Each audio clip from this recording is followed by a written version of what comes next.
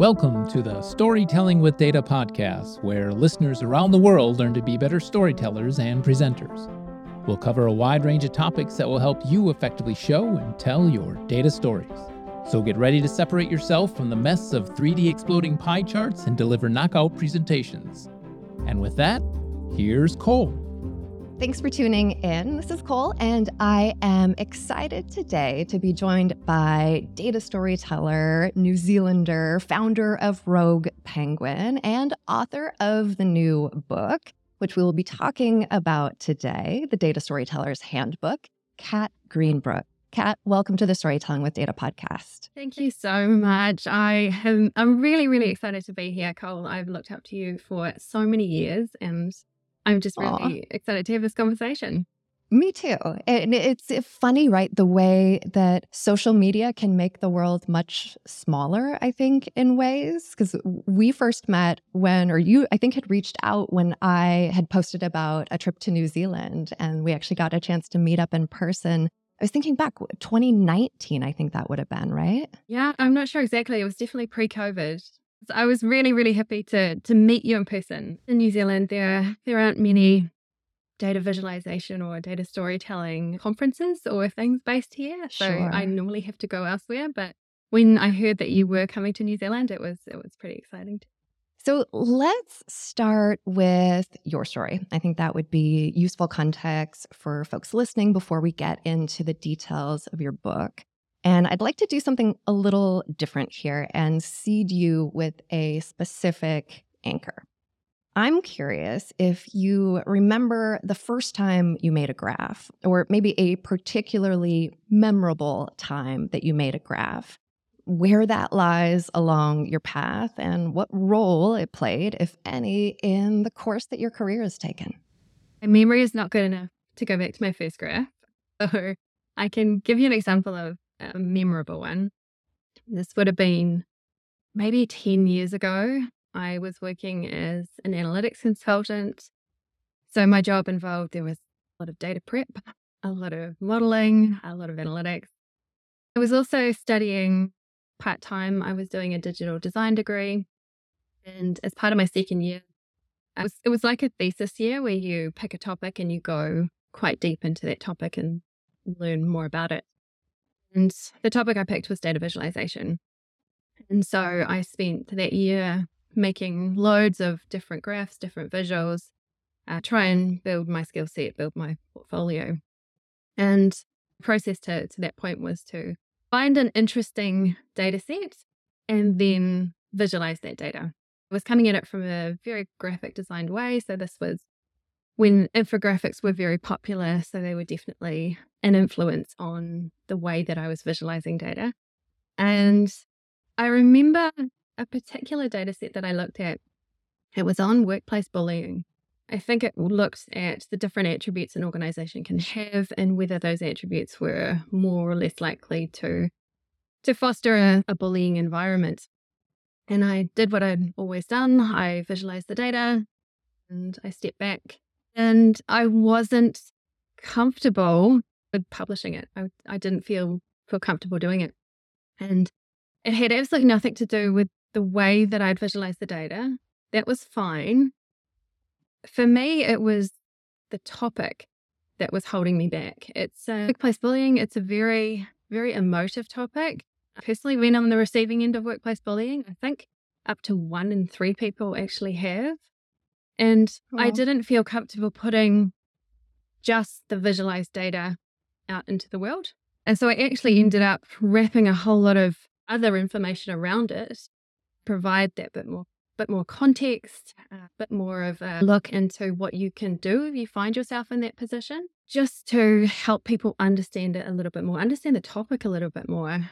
And I think for me, that was one of my defining projects in terms of making that switch from data visualization to data storytelling. And storytelling wasn't even a thing.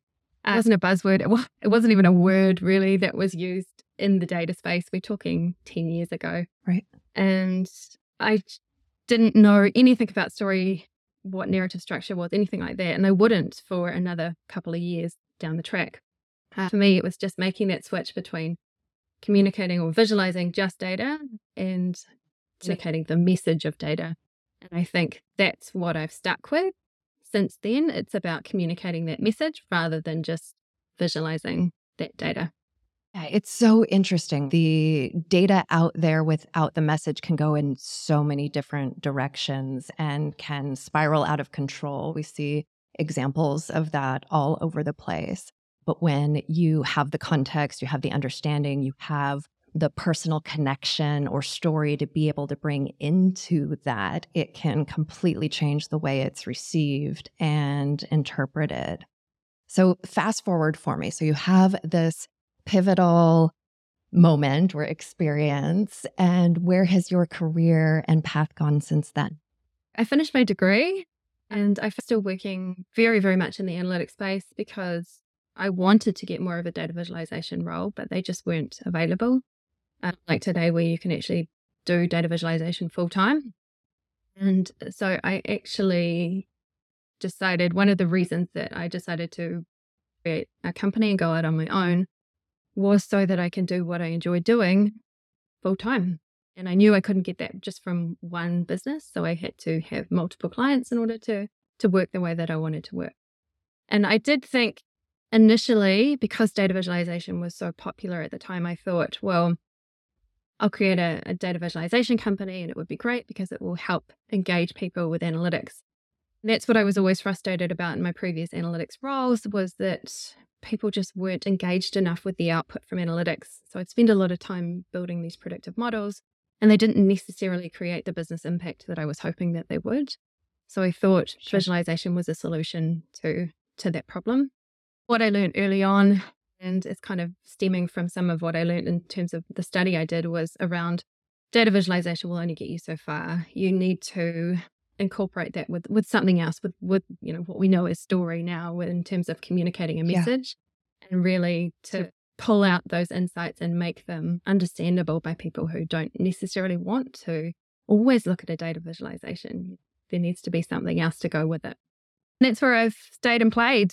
Data storytelling, I'm just very, very passionate about communicating the message of data, and I've just been experimenting with that ever since. I think it's a growing field. It's constantly changing. And if you're working in it, there is necessarily one right way of doing it. And I think that's what's so great about it. It's always changing. Yeah, it's a never-ending puzzle, and the pieces are a little bit different every time. When did you start Rogue Penguin? Good question. I think it was 2016.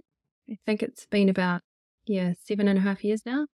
Can you give a sense of what types of clients you work with and what sort of projects just generally? So I am based in Wellington, New Zealand, and this is the capital of New Zealand, but it's also where a lot of our government is based. So I do a lot of work for government agencies because I'm generally in that vicinity.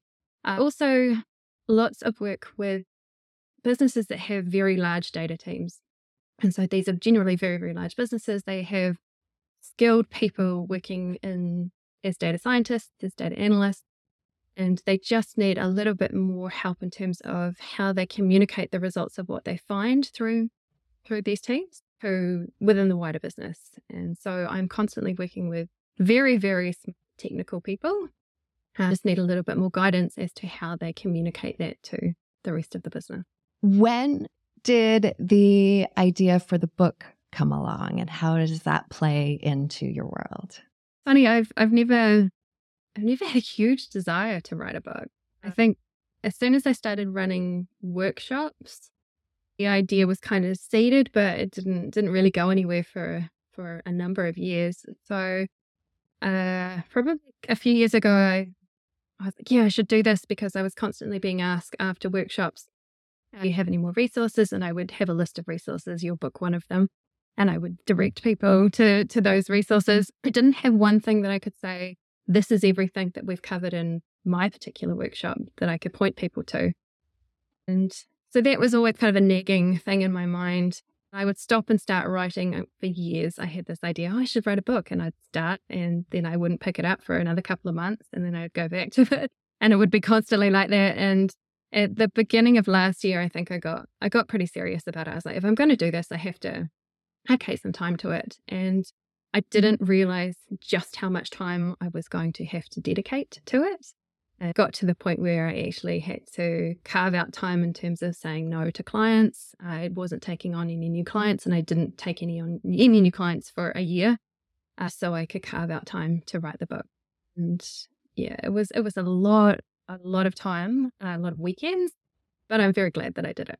Yes. And now it's here. Congratulations. Thank you. I've read the book. I wrote the foreword for the book. I have a number of questions about the book that I want to talk with you about today. But I thought before getting to that, I'd love to have you tell those listening about the Data Storyteller's Handbook generally. We get a sense from the title, obviously, but can you share for people what they'll find in its pages, how it's structured, who it's written for? I have dedicated this book to anyone who's been told or asked to tell a story with their data and not really understood what that means. And I've been in that position before. I've had analytics managers tell me, oh, just make your data tell a story. And I had no idea what that meant. So generally that's who the book's written for. Their specific audience is people who are probably in those kind of analytics roles and who want a little bit more guidance on how they can communicate their information to people outside of those data teams.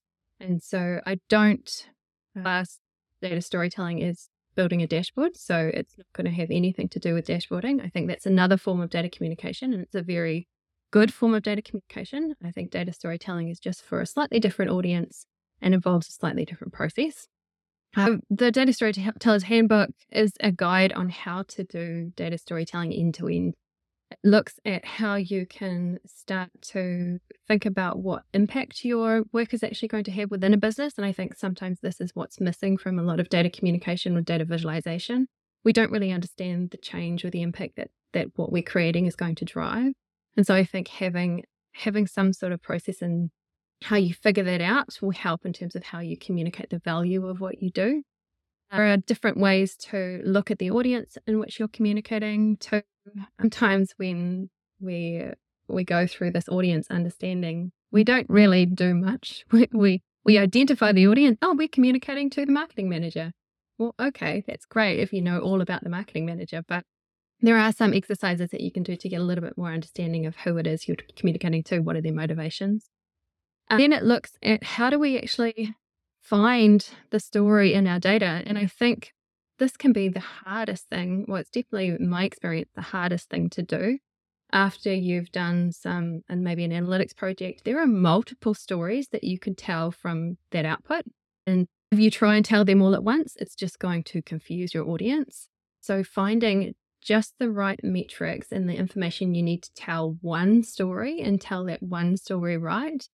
I've got a canvas in the book that helps you do that. And then looking at how do you arrange that information into a story.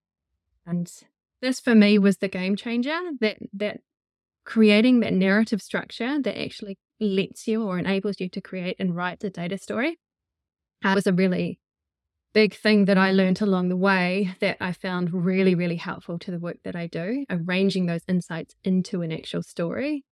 Then it looks at how do you tell that story. And so because my background is very visual, it's just looking at certain ways that you can visualize that data story. But you don't always have to tell a data story through visual mediums. You can just talk it, you can speak it, you can tell someone a data story while standing in line for a coffee. It doesn't have to be a visual representation of data. Most of the time it is. And so the book looks at the end-to-end process, or my end-to-end process of creating and writing and telling a data story. It just gives you a little bit more practical guidance about how to go about that. So you talk about the narrative structure and how that became key for arranging the pieces and for moving from data visualization to story. You mentioned this earlier, but the past few years, storytelling, storyteller, these have become very much business buzzwords, which I think on the one hand is fantastic because it means people are recognizing the power. But on the other hand, they get overused and misused, which can dilute what they mean and confuse people. So I'm curious, Can you describe for us what you mean when you say story or narrative structure and how you think about that when it comes to communicating data in a business setting? Yes, you're right there. It's a buzzword, and it can be a little frustrating sometimes when there are different definitions of story and storytelling, and you're just not sure if you're speaking the same language as somebody when you talk about those terms. For Right. me, story is narrative, and it includes three main acts. And this goes back centuries to times of Aristotle, but for me, story has those three acts. The first act is about setting the scene, it's providing the context, introducing the characters. And the second act introduces that drama, it provides that contrast, which storytelling is all about. And then the third act resolves the contrast that was introduced by Act 2. So it completes the story. Narrative structure that I really love is by Randy Olson. Now, he is a science communicator. I was introduced to his work at a science communication conference. And he uses three words to join together those acts. And so he uses the word "and" to set up the scene or complete Act 1. So it makes a whole lot of sentences or statements that agree with each other. So you're setting the scene, providing that contrast. And then he uses the word "but," or "but" is a really strong contrast word to introduce to. You can use synonyms as well. So you'll be familiar with these. So however, despite, yet, they all introduce that contrast to your narrative. And then he uses the word "therefore" to sum up, to introduce Act 3. So "and, but, therefore," or what he calls is the ABT, helps you define those three acts in terms of creating a story. And I can give you an example of just story in general. This is an example that I use in the book. It's a movie plot line, and I'm just using these three words to describe the definition of these acts. It starts off with Africa's animal kingdom is ruled by lions, and Simba is a young lion who will succeed his father Mufasa as king. But when Simba's uncle Scar murders Mufasa, Simba is tricked into thinking he is responsible and flees his homeland. Therefore, Simba needs to overcome his guilt so he can take his rightful place as king. So to me, that's story. And I love the simple ABT that you can use to piece those acts together. And data storytelling is no different. It still uses those three acts. It can still use those three words to join the act. I'll give you an example of a data story if we're using those words. I could start off, this is a very, very simple one, but you could say last year we had 20,000 customers and held a large proportion of market share. But this year, customer numbers dropped by 25% because of increased competitor activity. Therefore, we need to do something to win back our customers. And that's an example of a data story using those three acts. So to me, story is narrative, and storytelling is how you then communicate that narrative that you've written to other people. And I think some of the beauty of the parallel that you just drew between those two examples is, we can take the 2-hour play or movie and get it down to a couple of sentences, which is very much how it is in the business world as well, where you do a big project or you do this huge analysis, but it's not about telling the 2-hour version of it always. Sometimes it might be, but sometimes you need to be able to get it down to a couple of sentences or find the in-between that's at the right level of detail for your audience. And I know in the book you provide a lot of different structures and frameworks. I want to talk about more of those, but one of those is just that structure that you talked through, where you literally have blank lines and then the words and then more blank lines to help lead people through thinking about this and through how the stories that they might want to tell with their own data could be conveyed in this manner. I think that's the thing.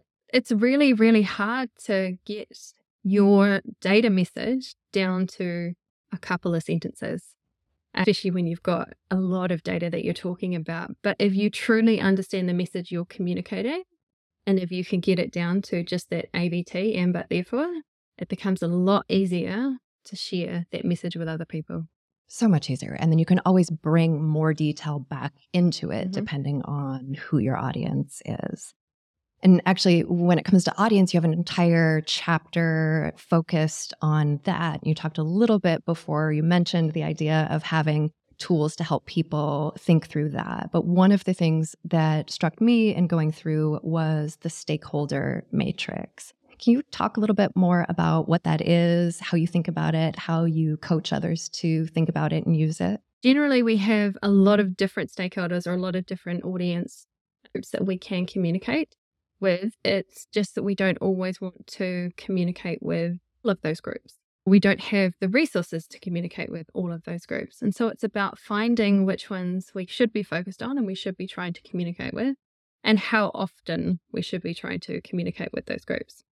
So it is a quadrant, and looks at the x-axis, you've got low interest to high interest. So how interested are your stakeholders in the information that you will be communicating? Then on the y-axis, you've got high influence to low influence in terms of the influence of your stakeholder. So if you are communicating to someone who falls into the high influence, high interest group, you want to keep them really, really engaged with the work that you're doing. You want to communicate with them regularly, and you want to try and promote creating those joint decisions. And so they are going to be the people who are going to be seriously engaged with the work that you do, and you want to keep them seriously engaged because they are very, very high influence. On the opposite side, you could have people who have very, very low interest in what you're doing, and they have very, very low influence in terms of the work that you do. And so you can update them if you feel. Should we even communicate to them? You don't have to. Sometimes those people can actually move across quadrants.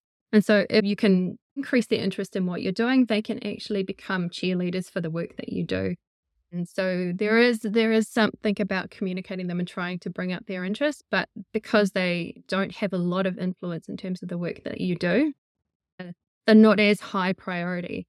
So the stakeholder matrix was just about trying to prioritize your different audience groups to make sure that you're spending your communication resources in the right place to talk to the right people. Another topic that you bring up as part of the audience discussion is the role of empathy. Can you say a little bit more about that? Because I think that maybe is one thing that sets the data storyteller, or maybe the successful data storyteller, apart from their peers. I think empathy it can be demonstrated in a lot of different ways. And so in my book, I have what I call empathy spectrums, which are just ways that you can start to think about your audience in terms of what they may be feeling or how they would prefer to be communicated with. In the book, empathy spectrums ask for 4 different questions. So 4 different questions that you can ask your audience in terms of how they would prefer to receive your information. So first of all, how well do they understand your topic? Are they a novice or are they an expert? You will communicate to them differently depending on how you answer this. So if they are a novice in terms of what you're communicating, but you are an expert, you cannot start communicating at your level of understanding. And it's about trying to figure out where your audience sit on these spectrums and then where you sit on these spectrums. Because if you've got a big gap between yourself and your audience, you're going to have to work quite hard to close that gap in order to create a communication that's going to resonate with them. So that was the first question. The second question, how do they prefer to be communicated with? Do they like a lot of detail in their communication, or do they prefer things in a summarized format? How likely are they to react to your message? And so are they going to have a spontaneous or gut reaction to the information that you share, or are they going to think of it in a more thoughtful, logical way? There are different ways that you can design your communication depending on what you think your audience will have, their first reaction will be. And the last one, how interested are they in receiving your information? And there are ways that you can design your communication depending on how you think they fall on these spectrums.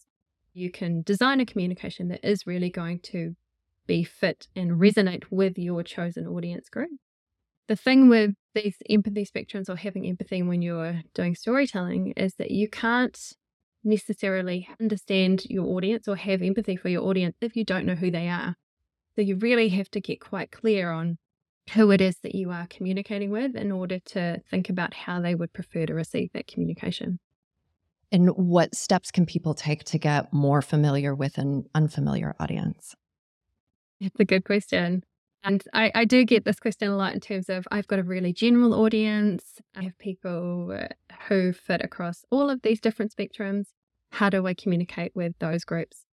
And there's no easy answer here. It is really, really difficult to communicate with a general audience because you have to try and tailor whatever you're designing to everybody, which is never going to work.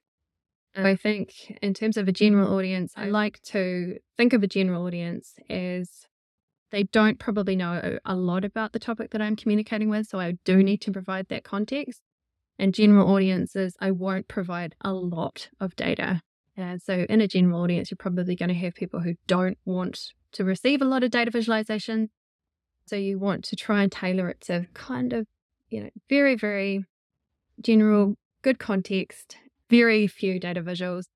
You'll find if people want to know more information, if you can provide a way in which they can do that, the people that want that extra detail will go looking for it.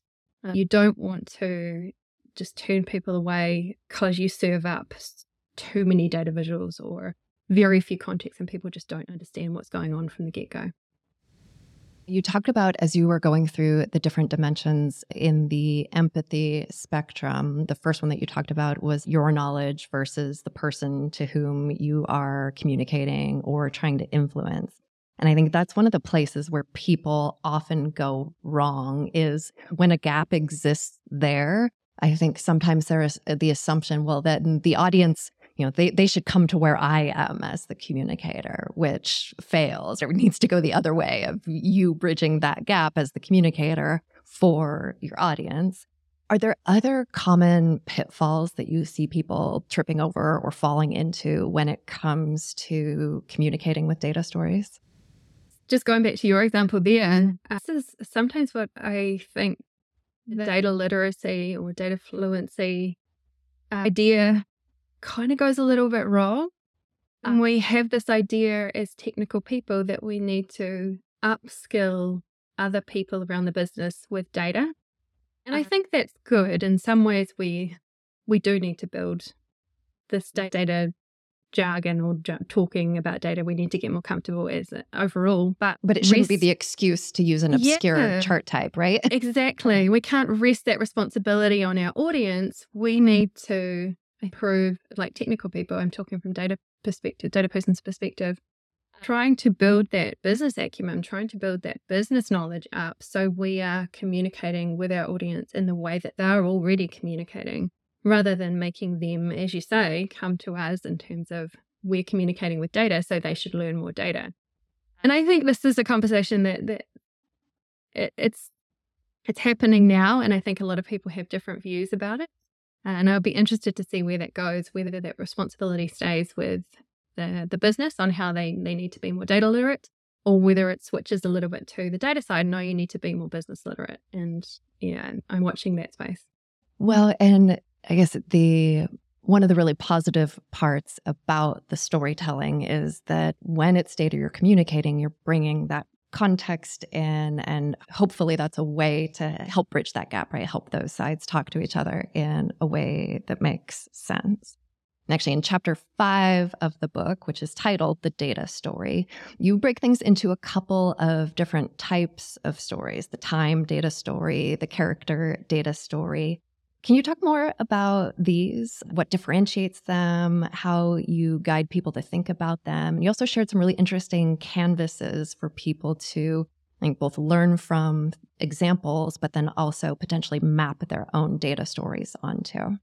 The time versus character story, these are about how do you almost take the next step in your analytics process in terms of how do you find, edit the insights that you have to pull out the right information to tell a story with.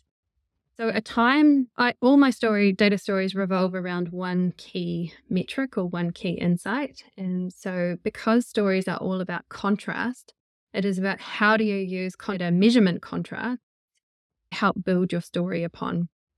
And because a lot of the time when we're doing this data storytelling, if you're an analyst, you're looking at loads of different metrics, and this is your starting point. A time data story looks at a data metric and it measures two different measurements of that data metric over different time periods. You might be looking at, say, customer churn, and you could look at customer churn rate a year ago versus customer churn rate today for a business. And so in this situation, the business is the character of the story because customer churn is being measured about the business. And churn rate is the data metric. And then those two measurements a year ago and today, you're contrasting those two data measurements. And so that's the basis of your story. And the canvas helps to make you think about the other information you will need in order to tell that story, a full version of that story. For example, there's a building block in the canvas that looks at, okay, what is the reason for that change in data measurement? So if you have a churn rate and it's 20% last year, and maybe it's gone up to 25% this year, which is a huge difference. What's the reason for that? What's driving that? So it makes you think about questions that you can actually look to explain what you're seeing in your analysis, which you can then go and incorporate into your story.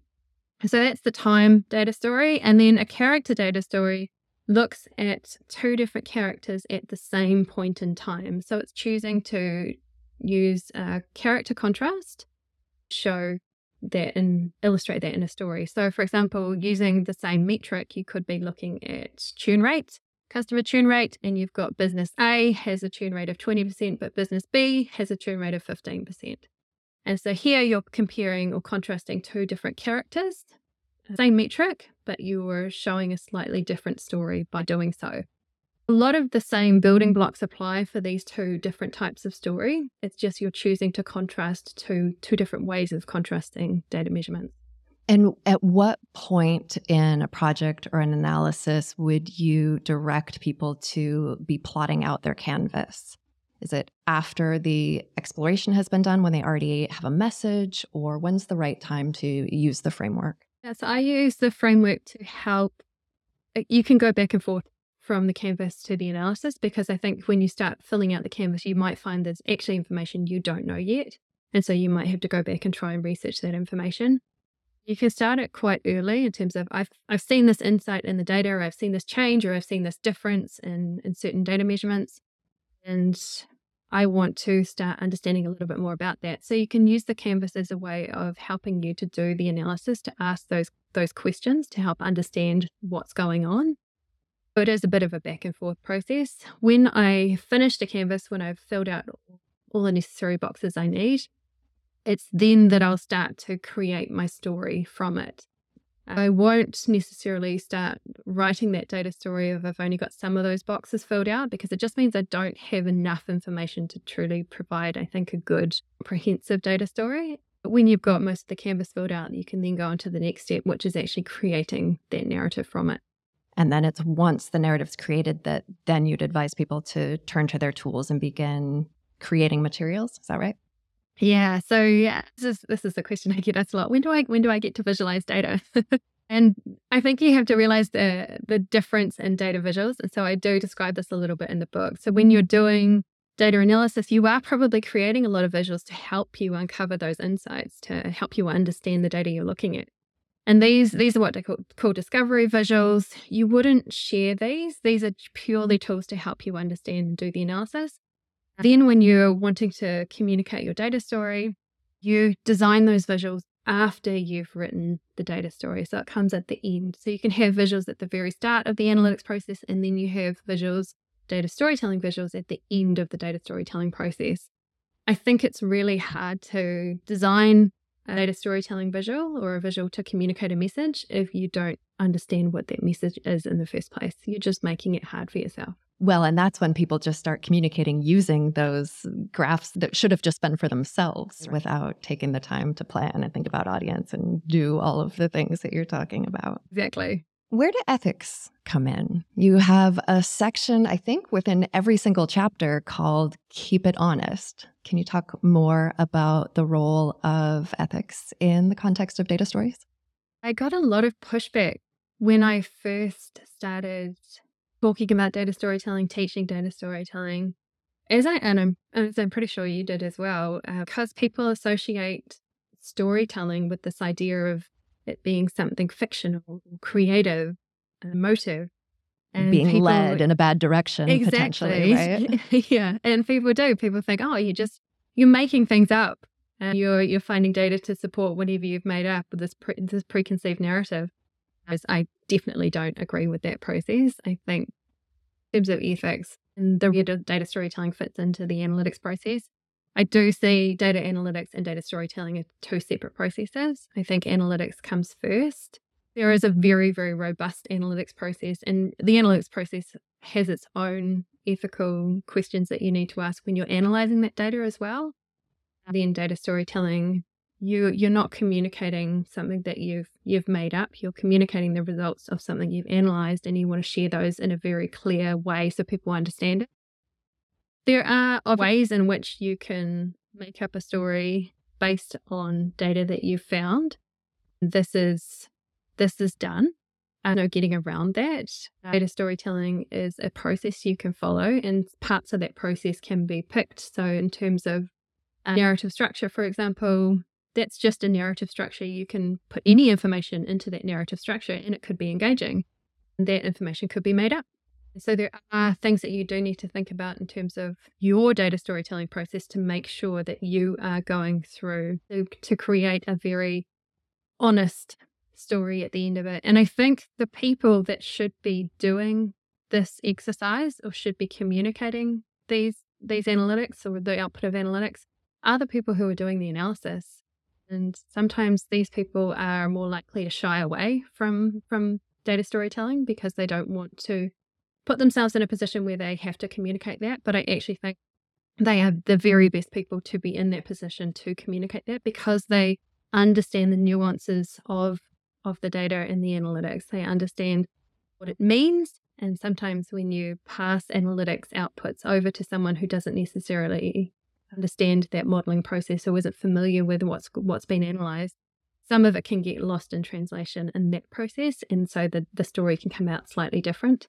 And so I think if we can encourage more people who are currently doing analytics to then go the next step and do that data storytelling off the back of it, have a lot more data stories that honestly reflect the data that they've originated from. Well, and that's the thing, right? I think not always, but I like to think that when data gets misinterpreted or when there are, let's say, untrue stories out there, that it happened by accident versus any sort of malicious intent. And so I very much agree with the idea of having the people who are familiar with the data and have the context and have done the analysis to be the ones developing that skill to tell stories, because they're in a good place to do that honestly. Do you have any guidance for the person who is in that sort of role and who maybe isn't feeling confident in their ability to tell a story? Where can people try it out? Are there places, from your perspective, where a story is more likely to work or less likely to work that you can use to give general guidance on when should someone opt for a story structure when communicating? Does, from my experience, come down to your audience and whether or not they need a story. You'll find a lot of people, a lot of technical people, a lot of people maybe working in operations, they don't necessarily need the story, they need the dashboard. So if you are communicating to someone who's a subject expert, so who knows a lot about the data or the topic that you're communicating, they likely don't need you to provide that story, which gives them all that context because they already understand it, they already know. This is the difference for me, I think, in terms of dashboard versus data story. What does your audience need? It does come down to what do they already know. You don't want to be reiterating something where they're just going to get bored because they learned it years ago. They've been living and breathing this. They can do with a dashboard, they just need to see the data. Whereas you'll have other audiences who are quite far removed from the data. They may not know anything about a unit or a team that you're working in. And so they'll need you to give that context. And so for a wider business audience, say you're doing a presentation, a data story in that situation is great. You wouldn't go to a business-wide presentation and hold up a dashboard because that's not going to work very well. And believe me, I have done this. Doesn't work. You've really got to figure out what your audience needs and what context they require.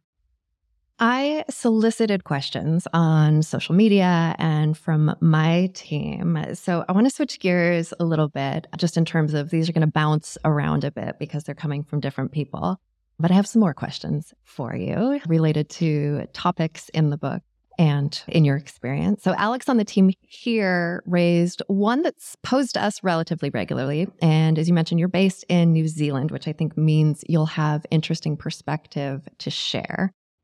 Do you adjust, or how do you adjust for international audiences when you are presenting data or presenting a data story? Or how do you tailor things or think about tailoring things for an audience who's in another region? And I think this is interesting both from the standpoint in what you present, the visuals or the slides, and maybe how you present also. So just in coming from a workshop perspective, if I'm communicating data, I will tailor the exercises to that particular region. So the exercises that I'll pull through will be to do with data from that region. I have a workshop coming up this week, and that's for an organisation in the UK. And so the exercises that I'll be using for that have to do with data from the UK. It's just about making it relative to whoever it is that you're talking to. Don't think there's much in terms of tailoring what I teach in particular, because I think that's pretty universal. I also don't go into every single country and teach my way of storytelling, right? So there are certain countries around the world, I'm sure, where my method isn't going to work just because it's based on a narrative structure that may not work for certain languages. I don't really have a way around that. I think that's a tricky one. Tom asked a question about the ROI, so return on investment of data storytelling. How do you articulate the value, and I assume he means to management or to an organization, of developing skills in this area and being able to do data storytelling well? Return on investment from data storytelling, it's not always measurable, but sometimes it is.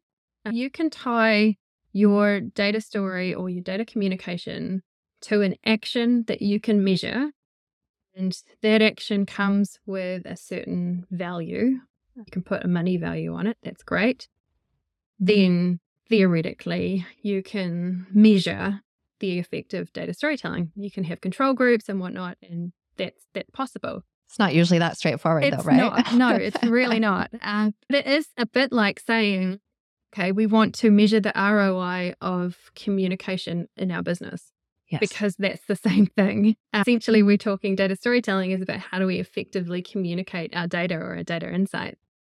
And if we look at it as a form of communication, coming up with the ROI of that seems a bit crazy. It's not quite the right question, right? Yeah. For me, I think when businesses are wanting to prove it through ROI, they're maybe not ready for it yet or haven't accepted that there is a need and value here.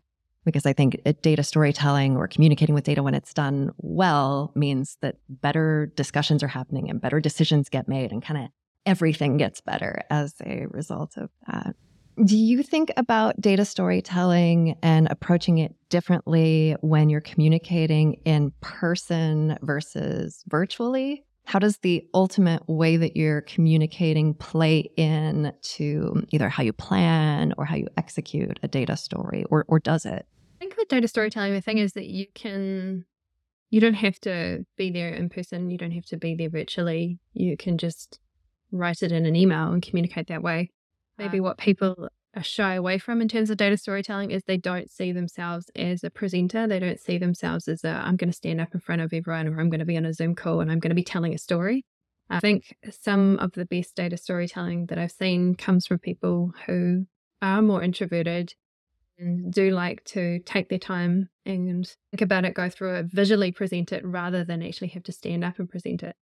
Personally, I don't see a huge difference in terms of in-person versus online. I do prefer in-person especially when everybody turns their camera off. If you're presenting on a Zoom or something and you see no faces and you have it's no awful. idea, it doesn't really change. And you just imagine everyone smiling, right? I think you have to be a little bit more animated just to that barrier, right? It's an extra barrier, whereas in person, there's something about being in person that's just, I think, a little bit nicer. Michael asked whether you have any plans for translating the Data Storyteller's Handbook into other languages. I think he may have been specifically interested in Indonesian, but I'm interested in the question more generally, as I assume other listeners might be as well. Great question. I would love to. So I self-published Data Storyteller's Handbook, and I am still navigating this publishing world, and it is a massive world. So it is on my list of things to look into, and I have been approached to have it translated into certain languages, but I haven't gone any further than that yet. Came out in December, and we're now in February, and it's still early, but it's definitely on my radar. I'm always curious in other people's writing processes. Are there any quirks when it comes to your routine or insights into the process that you might share? I honestly thought I could fit it around what I was already doing, but it just didn't work out that way. So I did have to dedicate real time to the writing process.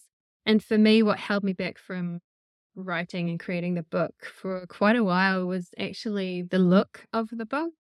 It's a very, very visual book. It has quite a unique design. And super scannable and lots of space. But you can like flip through and when something piques your interest, you can stop and kind of dive in there. Which is great. That's completely what I was going for. But the style I just didn't have in my head, and it held me back for a really long time because I wanted to make the book a very, very visual book. And I just didn't know what it was going to look like. I actually did a presentation at a conference, I think it was late in 2022, where I thought I'm just going to experiment with a different way of presenting slides. And I got some good feedback on that particular style. And I thought, okay, I can make this the book style. And that's what it became. So the writing process was, I pick a day where maybe I was wanting to dive deep into a topic, and that would be my writing day. And then the next day could be a design day because I just wasn't trying to think too hard. And so the design was quite easy to fit around the process. And I worked with an editor, and so I would write a chapter, design a chapter, and then send it off to her. And so her feedback would come back and make the changes. And then I would ship that particular chapter out to a whole bunch of beta readers. And my beta readers were absolutely incredible for my particular writing journey. And I would highly recommend anyone who's thinking of writing a book to get people involved as early as possible. They would just get chapter by chapter, and it's whoever wanted to read what chapter. I had loads of people, because I put a post out on LinkedIn just asking for beta readers. So the majority of my beta readers I'd never met in person, but I got to know over email, and they were from all over the world. And it was amazing. Some of the really good beta readers that I had, English was not their first language. And it was really good because they knew how to write English better than I knew how to write English, because I didn't get taught how to do that. So they would be picking up on all these things. Oh, your grammar isn't great there, and you need to change this. And I was like, oh my goodness, thank you so much. So a lot of people involved in the process made it a really enjoyable experience. Yeah, and it gives you accountability to people outside of yourself, which can be a useful driver as well. Yes, absolutely. So one more question from me. I saw in your acknowledgments that you thanked a 12-year-old for reading the entire book. Am I right to assume that this is your 12-year-old? Yes, my daughter Hayden, she was part of my process. And so I think I actually paid her. She was game though. She read the book start to finish. I just printed it out for her, and she highlighted every word that she didn't understand. And this was really helpful because I wanted my book to be understood by a wide variety of skills and knowledge. And I didn't want it to be filled with technical jargon. And we all have our own curse of knowledge. We all don't know exactly how advanced we are in some situations. And so she did. She highlighted all the words that she didn't understand. And some of those words I've included as terms in my glossary. And some of those words I actually changed because I thought, no, that is my cursive knowledge coming through. There is a better word for that situation. Fantastic. I love it. Yeah. Getting family involved in the process is always a great thing and brings different perspective for sure. Kat, it has been an absolute pleasure. Congrats again on the Data Storyteller's Handbook. Do you have any final thoughts to leave us with today? Yeah, I think the biggest switch for me, as I think I said at the beginning, was figuring out that story and actually having that be the backbone of the communication rather than having the data visual be the backbone. I think you can still have a data story that includes data visuals, and the data visuals can be beautiful and engaging. The story that holds it all together if you're communicating through data storytelling. And I think a lot of what's missing in what we call data storytelling today is actually that story, that narrative, or that message. We're just not really sure on what we want to say. So I think if anybody's wanting to get better and to upskill in data storytelling, focusing on what are you trying to say? What is your message? What is your story? It can really help you in improving other aspects of it in terms of designing visuals that can really help communicate that better. I absolutely agree. Kat, thank you so much for joining today. Thank you so much for having me. For those listening, be sure to check out Kat's new book, The Data Storyteller's Handbook. Thanks for tuning in.